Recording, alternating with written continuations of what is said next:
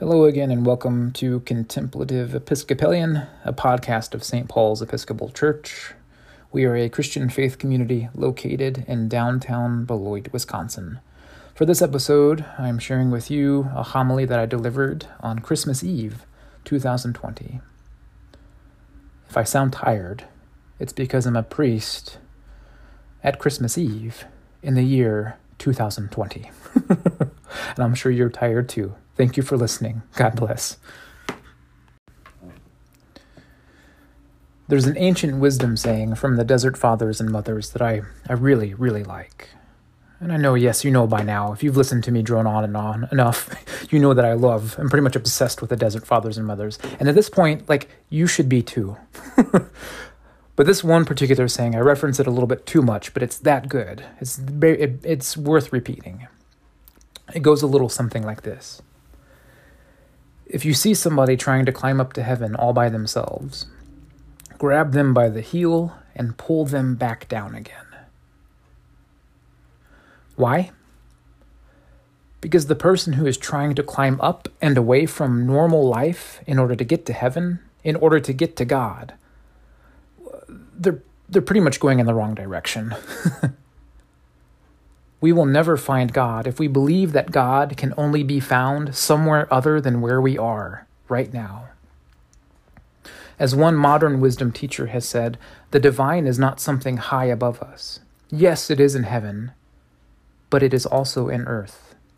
It is inside us. A few years ago, I had the opportunity to serve as a student chaplain at a nursing home. And again, this is a story that I probably repeat more than I should, but it's worth repeating. It's a good one. One of the units that I was on, it was just one step away from being a hospice care center. It was a place where people came to die in peace. It was a wonderful but a very intense place to be, as I'm sure you can imagine. But there was a woman named Deb who lived on this unit, and she had lived there for years. I never really knew how coherent she was. She couldn't talk. She never moved her head. She never moved her eyes to look at me. She never made any facial expressions to acknowledge my presence in the room. There was no response to my presence whenever I walked in to visit her. It's quite sad. She just sat in a chair and stared straight at the wall in front of her. That's how she spent her time. And most days I would come in and I would talk to her a little bit, and then I would say a prayer for her. But one day I wisened up a little bit, and I actually decided to invite her to pray along with me. So I took a prayer book along, and I held it out in front of both of us, and I invited Deb to pray with me to the best of her ability. And I pointed out with my finger where I was at on the page, hoping that she could follow along in her own unique way. Actually quite amazing. I went into that room that day thinking it was just going to be like another routine pastoral visit. Nothing out of the ordinary. But I didn't realize that this little moment of prayer shared with this wonderful person would end up changing my life forever.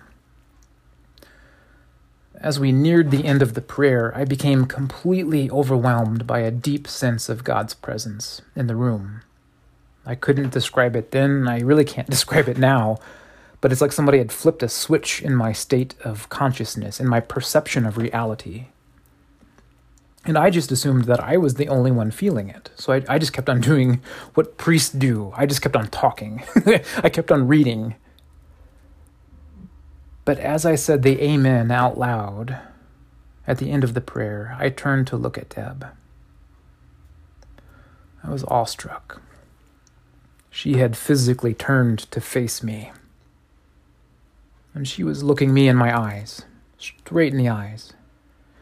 And she had the biggest smile I think I have ever seen on her face.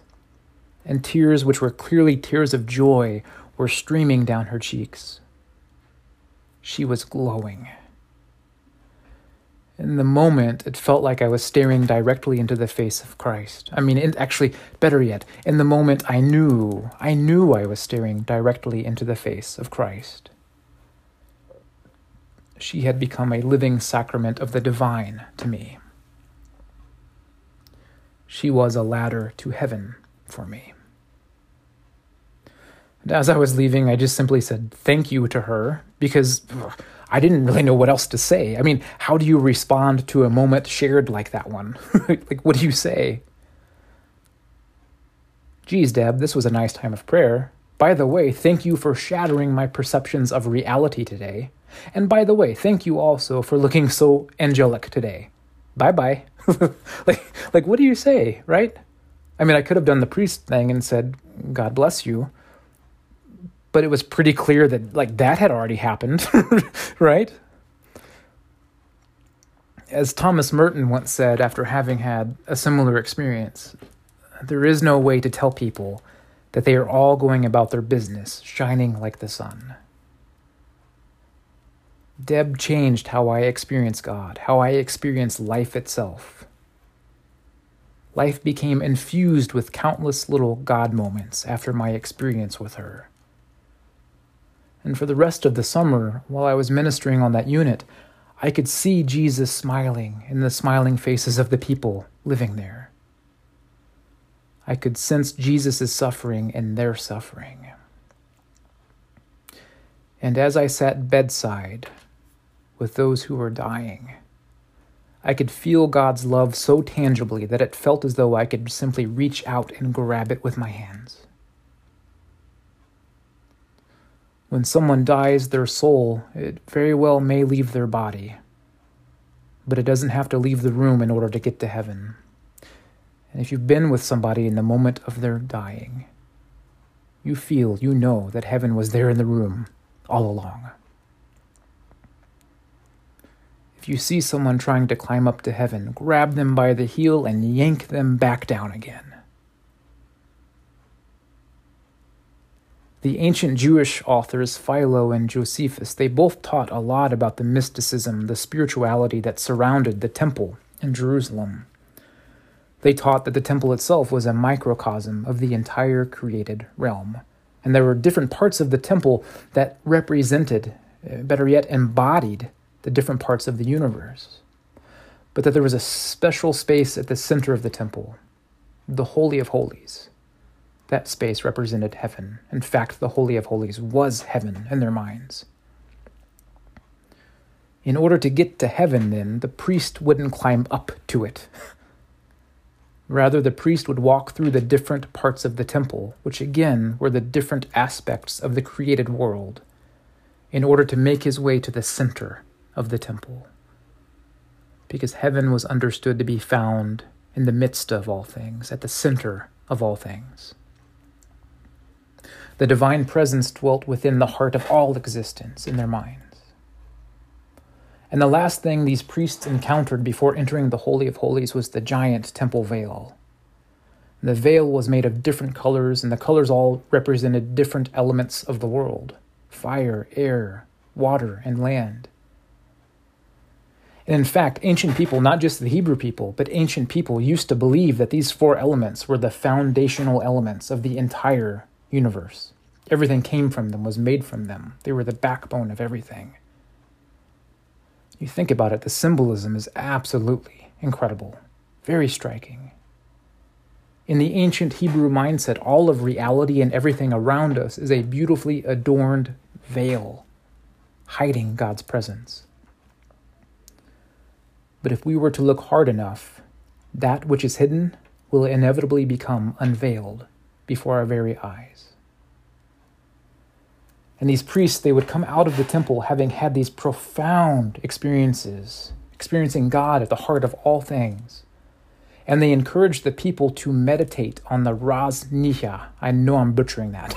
The Raz Niha, in other words, the mystery of existence. They encouraged people to meditate on the mystery that underlies all things. I mean, if you look at your existence and you never sense the mystery, you've yet to really understand your existence. These priests learned by their experiences in the temple that everything around us, that life itself is a sacrament of the divine. Everything around us, earth, fire, water, air, the stars, animals, human beings, they are all ladders to heaven if we but have the eyes to see and the ears to hear, if we dare to approach the mystery. If you see someone trying to climb up and away from the world in order to get to heaven, grab them by the heel and pull them back down again. My friends, this is the time of year when we cherish that Christ was born into this world. But it's also importantly the time of year that we remember that the story does not end here. This night we also celebrate that there is never a moment where Christ is not being born into this world. All of reality, all of life is pregnant with God's presence. All of life is eagerly waiting to give birth to the love, to the hope, to the joy, to the peace that Jesus is. This is the night when we celebrate that we don't have to strip ourselves of our humanity, of our physicality, of all of the little joys that accompany existence in this world in order to find God.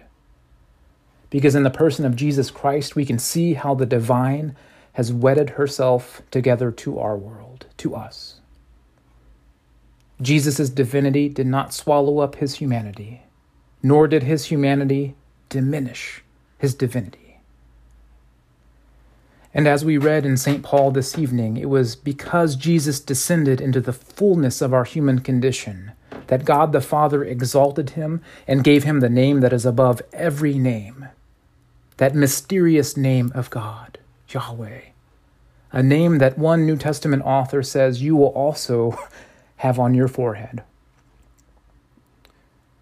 What Jesus was in himself, you will one day fully become as well. There will come a day when you won't be able to tell where you end and God begins. Tonight, we celebrate that our God is a God who enters into our world instead of calling us out of it. We celebrate that God celebrates us. We celebrate that in order to become divine, all we have to do is learn how to become more human. And that is the path that Jesus took. That's the path that Jesus invites us to walk down. We celebrate that we don't have to choose between heaven or the world, for heaven rests at the heart of the world. We celebrate that we don't have to choose between loving God or loving the people around us, for God rests in the heart of every person. Tonight we celebrate that the Holy Spirit, that she has chosen us as her temple. We celebrate that the human heart has been the Holy of Holies all along. And in order to get to heaven, all we have to do is descend further into our hearts, into who we are. One ancient saint has said that even though we on occasion feel dark things lurking around in our hearts, something far more important and powerful is present.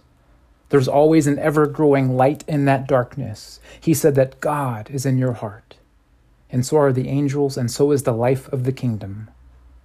The light of God's presence is in your heart, and the apostles are there as well, and so is the heavenly city, and all of the treasuries of grace. All things are there, he says. God is already resting in us, just as Jesus rested that night in that manger.